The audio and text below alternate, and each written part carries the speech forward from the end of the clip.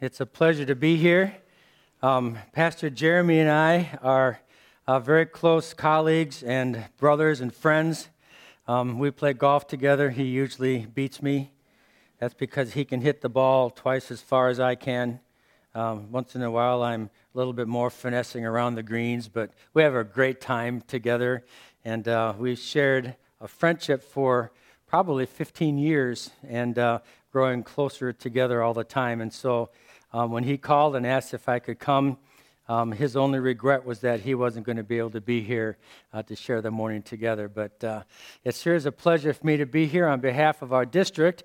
I'd just like to bring you greetings. You might wonder, what is Director of Church Health?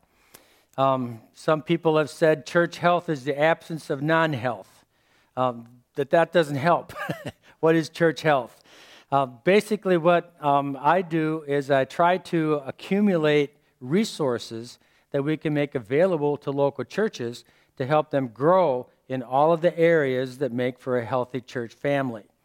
I also have the privilege of working with men and women who are seeking to have a credential in the Free Church. Men going for ordination, and for some of our women who serve as associate staff in women's ministries and music and children, they can get another credential other than ordination, but we go through the same process of writing a paper and preparing for an exam council, and so I get to mentor people through that process. It's a great joy. I get a chance to help them think through their blessing, their calling, and to help them write their paper and think through areas of theology, and that's a tremendous joy. I also provide continuing education seminars.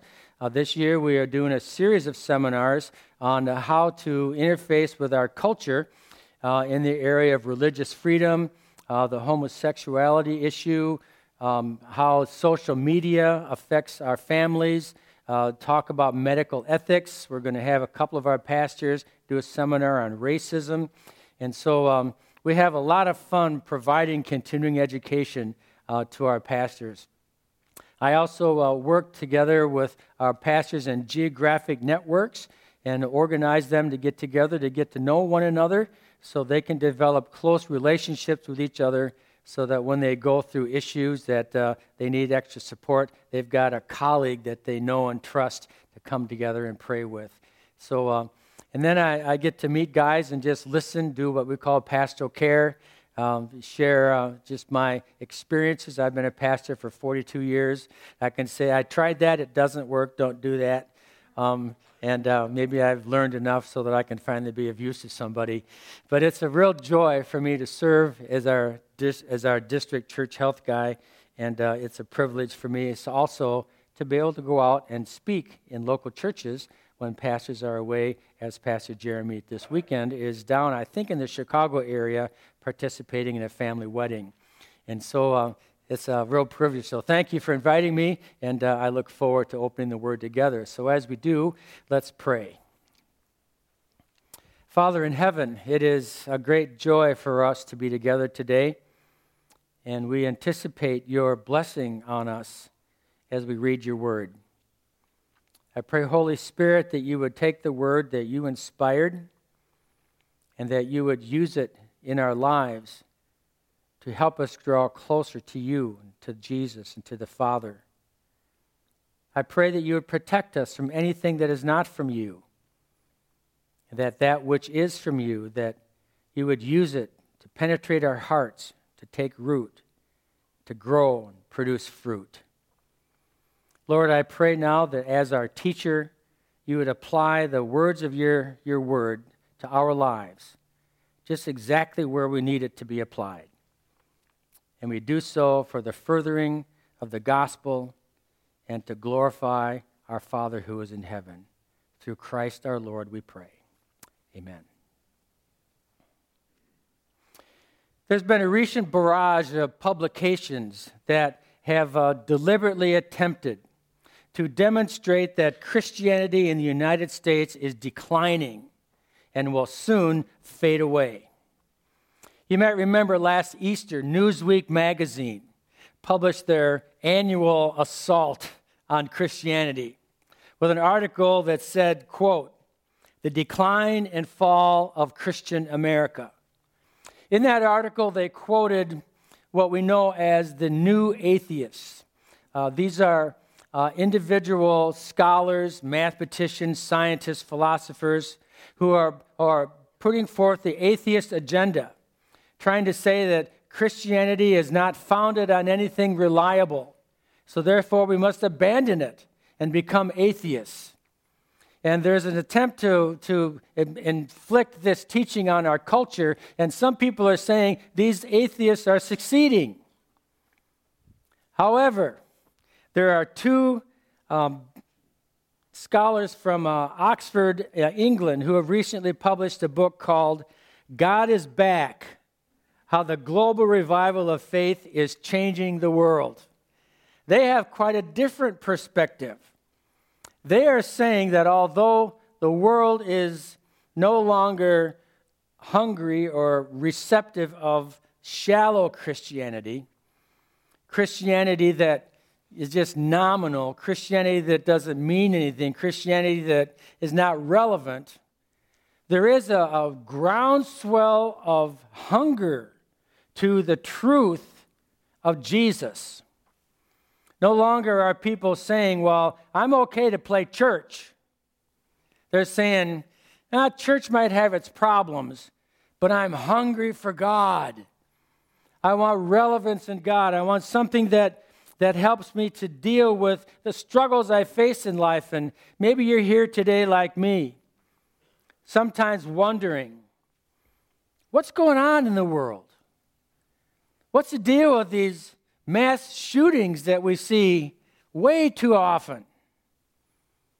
What about all the wildfires out west? What about the hurricanes and the flooding in the south? What about the earthquake in Mexico? What about the crime in our cities? It's just not making any sense. I'm going through and I'm thinking, wow, this is just a difficult thing in life to deal with. Maybe you're dealing with a personal loss that's hard to handle. Maybe you've got an illness that's limiting your life. Maybe you're dealing with a job that's hard and children that are difficult to manage, or in a difficult marriage. And you're wondering, does God care about any of these things? Is the message of Christianity relevant at all as I face the realities of life in this culture? Is Christianity really fading away and headed toward extinction? Or is it really true that God is back?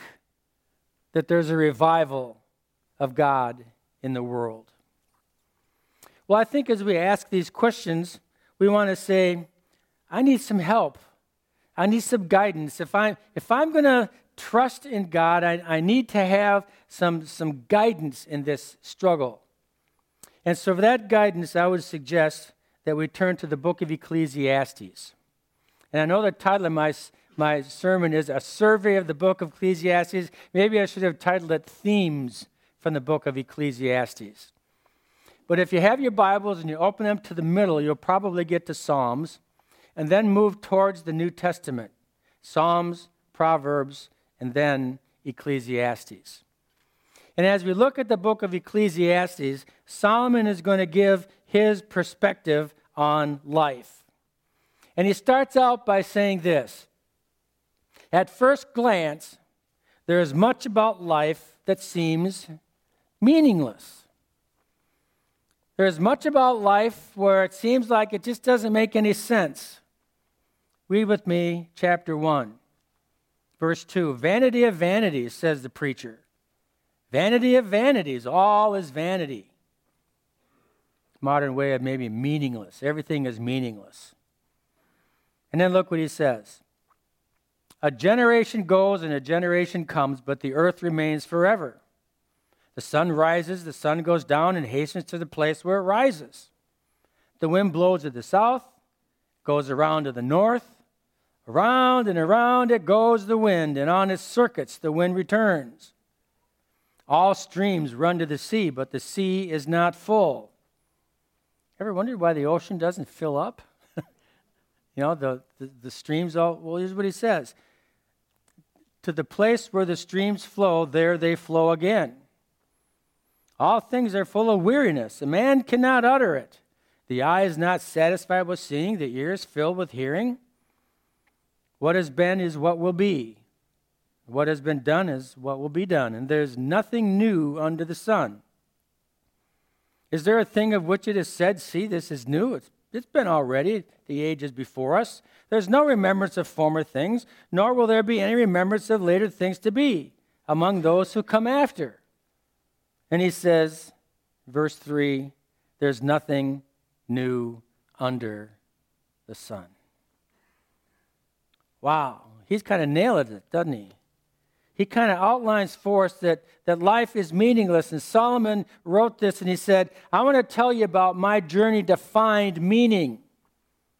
And so Solomon, as the king of Israel, the most powerful man in the country, in the Middle East known world at that time, he goes on a quest to find meaning.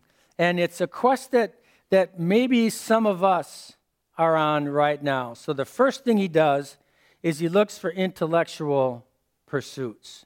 Maybe he can find meaning and becoming smart and wise. And so he says, beginning in verse 12, or let's go to verse 16.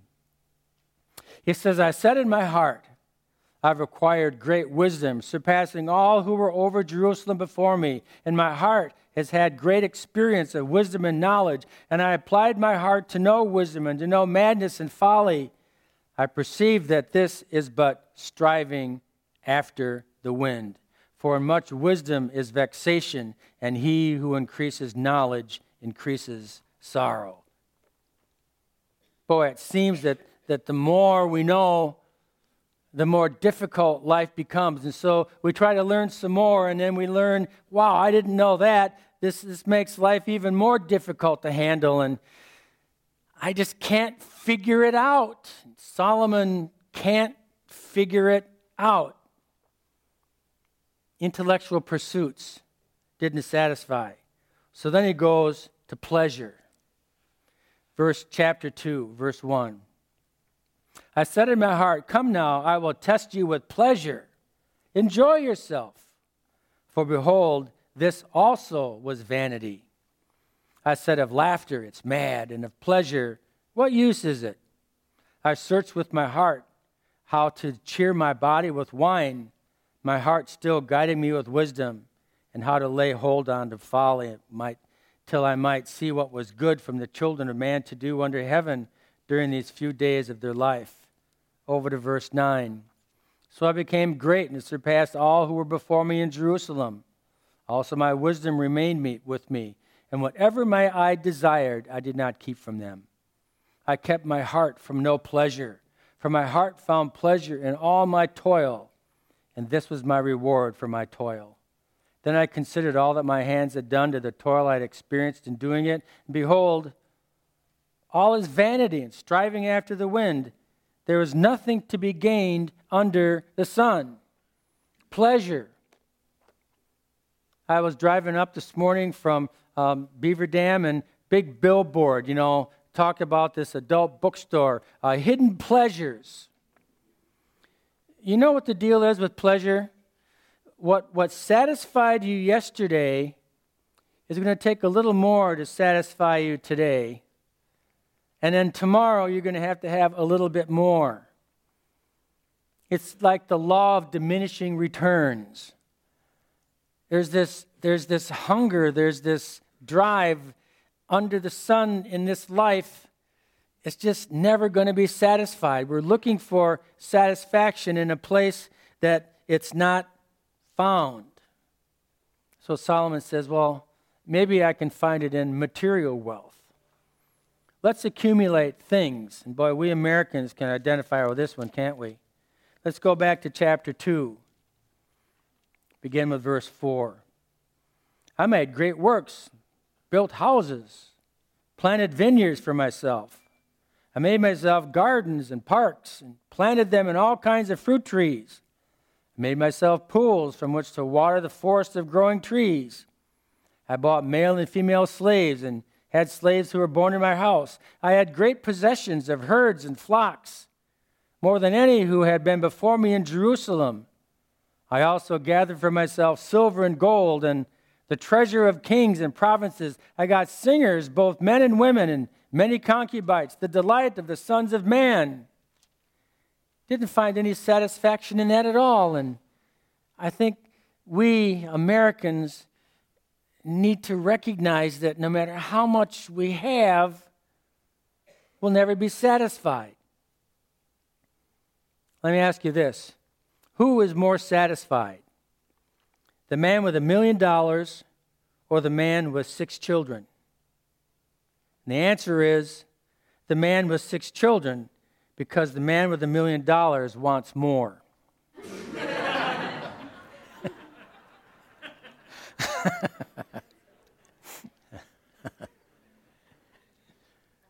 That's really true, isn't it? How much money is enough? They asked Nelson Rockefeller, and he said, just a little bit more. We're never satisfied with material wealth. And then there's career accomplishments. Let's become the best at what we do. Now we turn over to chapter 2, beginning with verse 17. Solomon, verse 18, Solomon says, I hated all my toil, in which I toil under the sun. And here's why. Seeing that I must leave it to the man who will come after me, and who knows whether he'll be wise or a fool. Yet he will be master for all of which I toiled and used my wisdom under the sun. This is also vanity. He says, I can amass this great fortune, and then I die, and then someone else is going to manage it. They might lose it all, and everything that I did in this life is gone. Where is there meaning and satisfaction in that? There is none. Where else could he look? Well, intellectual pursuits, pleasure, material wealth, career accomplishments. He looked everywhere, tried to figure it out. Can we figure out life? I mean, Solomon couldn't figure out life. Can we find meaning in this world?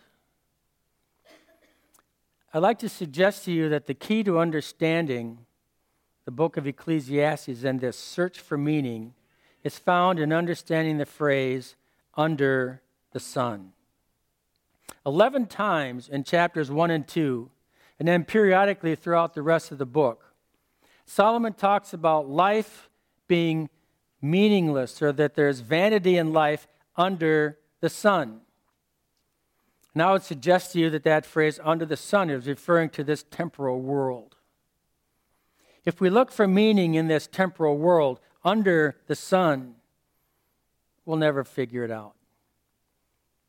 We'll never find meaning. Because if we look for meaning and significance in anything under the sun, we'll be looking for meaning and significance from something that only God can give. We sometimes look for meaning and significance in our marriages or with our children. And we'll be constantly frustrated because only God can give us meaning and significance. If we expect our husband to, he'll let you down every time. Expect your wife to, she'll let you down every time. If we expect our children to, well, guess what? They'll grow up and leave the house. Anything under the sun comes up empty. We just don't figure it out under the sun. But does that mean that there's no meaning in life? Does that mean that we can't have any significance in life? Well, I'd like to suggest this principle as we move forward in Solomon's journey to find meaning, and it's this. Even though questions remain, when we place our faith in God, and listen to this, there is no need to figure it out. When we place our faith in God, even though there's questions, there's no need to figure it out. Inherent to biblical faith is faith. That means there are some things about life that are a mystery. There are things about life that we simply can't figure out. But when life is about God, there is something authentic, something satisfying, something that we can find significance in when it's Him. Then we can look at what we don't understand about life through the lens of what we do understand. We look at the things we don't understand through the lens of what we do understand. And Solomon gives us 3 things in this book of Ecclesiastes that we can understand. And when we place our faith and trust in those things that we can understand, we don't have to figure everything out. So what do we understand? Number 1, God is sovereign. God is sovereign. Look at chapter 7, beginning with verse 13. That's the bulletin. He says, "Consider the work of God. Who can make straight what He has made crooked?" Good question. "In the day of prosperity, be joyful, and in the day of adversity, consider God has made the one as well as the other, so that man may not find out anything that will be after him." Sometimes we sing this song, "Blessed be the name of the Lord, He gives and takes away." Remember that song from the writings of Job? That's really true. God gives, God takes away. And when we can find our rest in the fact that God is sovereign, that God is in control. Paul says in Ephesians 1 that He works out everything according to the providence of His will. God is in control of life. History is progressing exactly the way God wants it to progress. Sometimes we study prophecy and we think, I would have figured out what's going to happen. Do you remember back about a month ago, September 23rd was supposed to be the end of the world? Are any of you familiar with that teaching that just kind of, it even showed up on the news media, you know? That really was fake news, wasn't it? Didn't happen. You see, prophecy is never intended to figure it out. Prophecy is always for the purpose of ethics. Prophecy is always given to us to motivate us to walk more closely with God. That's why God gives prophecy. It's in the Bible, so study it. Do the best you can to understand it, but realize its purpose is to motivate us to get close to God, not to try to figure out who the Antichrist is. By the way, if you look online, you can find Bible verses that will show that David Hasselhoff is the Antichrist. It's there. I mean, people do this. They play this game with the Scriptures and all these numerology things and all this. God never intended us to figure everything out. He did intend us to trust in Him who is sovereign over life. And when we understand that, it's not necessary to figure everything out. Secondly, we also know that God is good. God is good. Sometimes we wonder about that, don't we? We think, God, how can a good God allow all this stuff to happen? Well, let's look at chapter 2, verses 24 and verse 24. "There is nothing better for a person than that he should eat and drink and find enjoyment in his toil. This also I saw is from the hand of God." Over to chapter 3, verse 12. "I perceive that there is nothing better for them than to be joyful and to do good as long as they live. Also that everyone should eat and drink and take pleasure in all his toil. This is God's gift to man." This is where we get the idea of God's common grace. He causes the rain to fall on the good and the bad, the just and the unjust. He gives mothers the ability to love their children, whether they're Christian or non-Christian. He gives us food. The farmers can grow food. There's a common grace that God gives to humanity because we are his creation made in his image. He doesn't ever want evil to happen to us in this life. But when Adam and Eve sinned, evil was thrust upon us, and so we experience evil. But because God is good, he can turn evil around for his glory. Let me give you 3 ways that God does that, demonstrating that he is good. Number 1, hardship happens, but God is sovereign over it, and he turns it into a catalyst to make us strong. Paul tells us that when I am weak, then I trust in God, then I am strong. Peter talks about it very specifically in 1 Peter chapter 1, beginning with verse 6. He talks about all the hardships and difficulties we have, and he says in this you greatly rejoice, though now for a little while you may have had to suffer grief in all kinds of trials. These have come so that the proven genuineness of your faith, of greater worth than gold, which perishes even though refined by fire, may result in praise, glory, and honor when Jesus Christ is revealed. Though you have not seen him, you love him. Even though you do not see him now, you believe in him and are filled with an inexpressible and glorious joy, for you are receiving the end result of your faith, the salvation of your souls. You see how God takes the worst of the world and turns it for his glory? How God can say to us, you're going through a difficulty, but, I'm going to use this experience in your life and make you a stronger Christian. But that's not all that he does to help us know that he is good. Secondly, the cross demonstrates the commitment of God to identify with us in our suffering.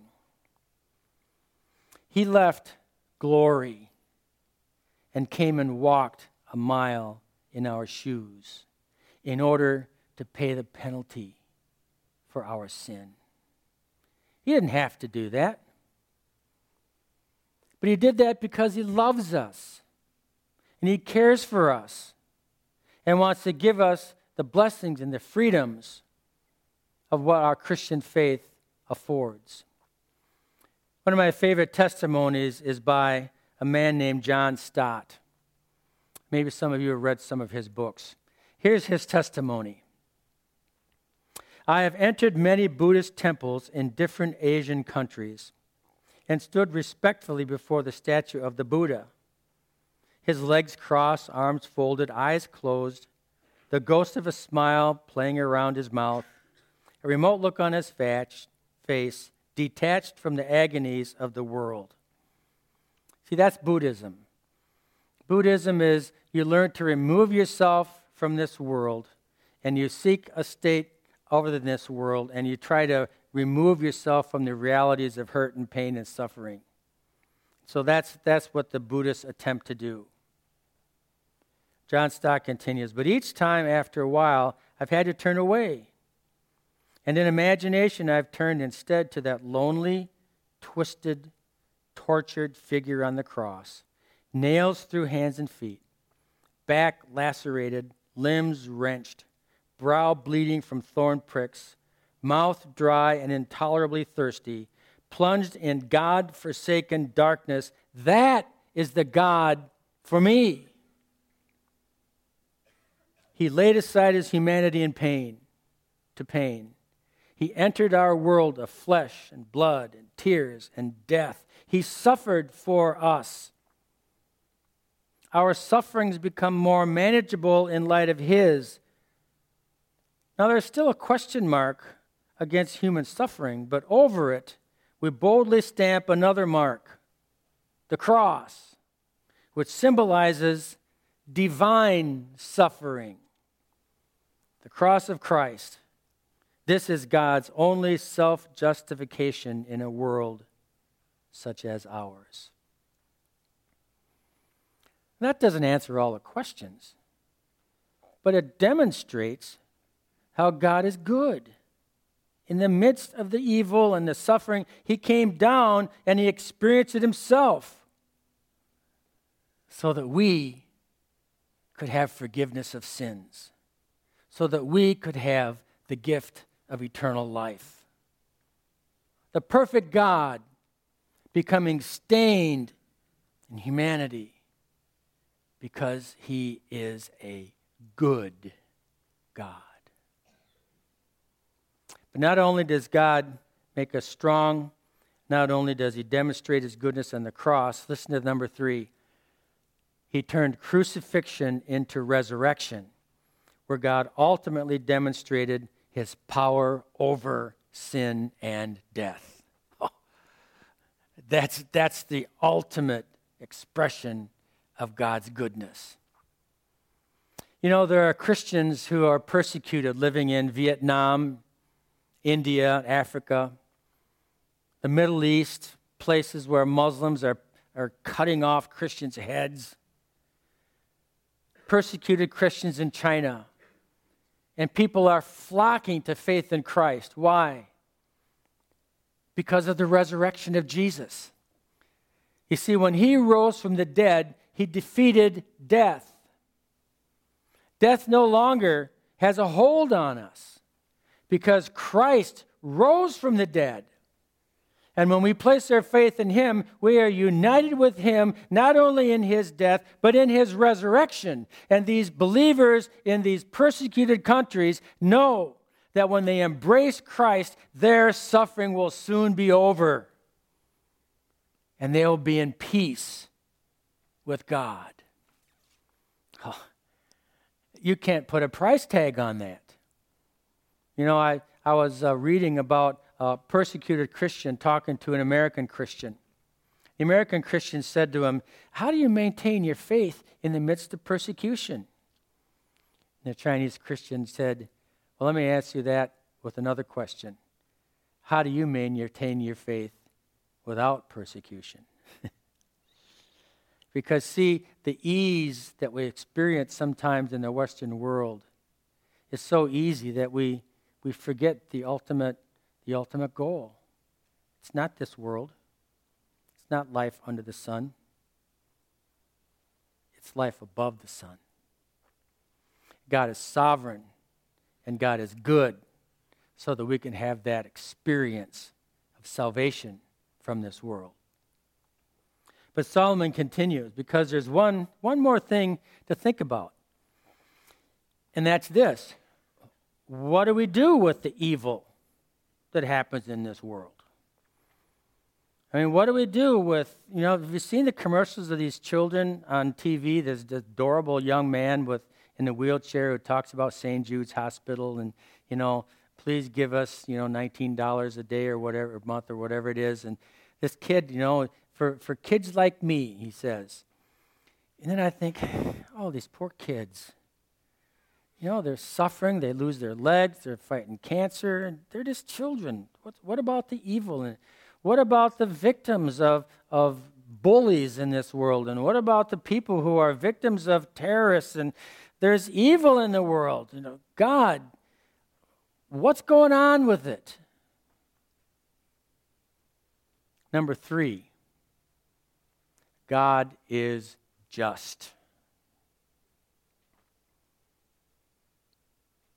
He's not going to just let evil go on without addressing it. Look at the last chapter, the last paragraph in the book of Ecclesiastes, chapter 12, verse 13. The end of the matter. All has been heard. So I've taken you through all of the quests, all of the answers, all the questions. Fear God and keep his commandments. Why? For God will bring every deed into judgment with every secret thing, whether good or evil. For the believer, we'll give an account of our lives. But that'll be for reward. For evil, it'll be for judgment. Now, sometimes judgment happens in this world. And there were times when God demonstrated his judgment against people in this life. I think that's one of the reasons of the conquest of Israel into the Promised Land, to mete out God's judgment on the horrible, idolatrous, cruel, blasphemous cultures of the Canaanites. God judged them. I know that on Mount Horeb, Elijah was used by God to bring out judgment against the false prophets of Baal. I know that there are times when God judged the enemies of Israel by sending a plague in their camp or giving a great earthquake that swallowed up God's enemies. Sometimes judgment happens in this world. Romans 13 tells us that sometimes governments judge sin. That's the purpose of government. But this is referring to a more complete judgment. It's referring to a judgment that is beyond time.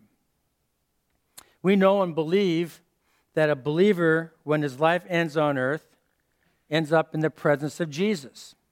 We know that the prayers of those martyred for their faith are kept by God. And we know that they are vindicated in his final judgment. God says, "Vengeance is mine," says the Lord. Now, God's judgment and God's vengeance is perfect. And when his vengeance and his justice is rained out on the world, it will accomplish perfect justice. When evil comes upon our lives, sometimes the temptation is, well, let's get on Facebook, and let's get on Twitter, and let's join our little group of colleagues, and let's make a message to the world, and let's show everybody about how there needs to be justice, and let's organize and demonstrate and shout and do all these things and try to force people to justice. I really am very careful of what I put on social media. Once it's out there, folks, it's out there. I'm very careful. But I don't have to do that, because I know that in the end, God will even the scales of justice. And he will reward us according to our lives. Not for our sins, because our sins are covered by the cross of Christ. Our judgment is going to be on reward, based on reward. But for unbelievers, for the bullies, for the terrorists, for those that are aggressive, for those who are sinful, they think the Psalms talk about people that laugh at God and they think they're getting away with it. They're not getting away with it. There'll be a day when God will judge them, and that's a subject almost too horrible to talk about. But we do, because it authenticates justice of God. So now you might be thinking, well, what do I do while I wait for God's justice? What do I do? I know that God's going to have justice. What do you tell the people in Vietnam? What do you tell the people in China? What do you tell the families who've got children that have cancer? What do you tell a grieving widow whose husband was killed in an automobile accident, or grieving parents? What do you tell people? I have 3 suggestions on what you do with evil in the world. Number 1, grieve. Grieve. It's okay to cry. It's okay to lament. A good portion of the Psalms in the book of Psalms are Psalms of lament, where the writer leads us in expressing our emotions to God and crying out to God and saying, God, this hurts. Yes, it hurts. And God says, grieve. It's okay. Let your emotions out. Work through the process. Don't stuff it. Grieve. But not as those who have no hope, because we know that God is sovereign, God is good, and God is just. Second, and I think this is really, really important, love. Love those who are grieving. Love those who are suffering. Love those who are having difficulties in this life. Feed the poor. Visit the prisoner. Take meals over to someone in your church who has had a hard time in life, going through a surgery, had a loss. Love one another in the midst of our suffering because of life under the sun. And third, hope. Hope. Hang on to the promise of God that there will be life in heaven with him. I read in 1 Thessalonians chapter 4. For the Lord himself will descend from heaven with a cry of command, with the voice of an archangel, and with the sound of the trumpet of God, and the dead in Christ will rise first. Then we who are alive, who are left, will be caught up together with them in the clouds to meet the Lord in the air, so we will always be with the Lord. Therefore, encourage one another with these words. Hope. Come together and hope. Because you can't figure it all out. And so Solomon comes to the end of his story. Even though questions remain, when we place our faith in God, there's no need to figure it all out. Under the sun, apart from God, life doesn't make sense. But when we understand God is sovereign, God is good, and God is just, we can find peace. Listen to what Paul says in Colossians chapter 3. Since then you've been raised with Christ, set your hearts on things above where Christ is, seated at the right hand of God. Set your minds on things above, not on earthly things. Don't set your mind on things under the sun, because that's striving after the wind. Set your minds on things above, and there we will find peace. But doesn't that make us so heavenly minded that we're of no earthly good? Walk around as just these spiritual people. That's what Buddhists do, right? I close with this quote from C.S. Lewis. He says this: if we aim for heaven, we also hit earth. But if we aim for earth, we miss them both. Aim for heaven, my friends. Trust in God, who is sovereign and good and just. There's no need to figure everything out.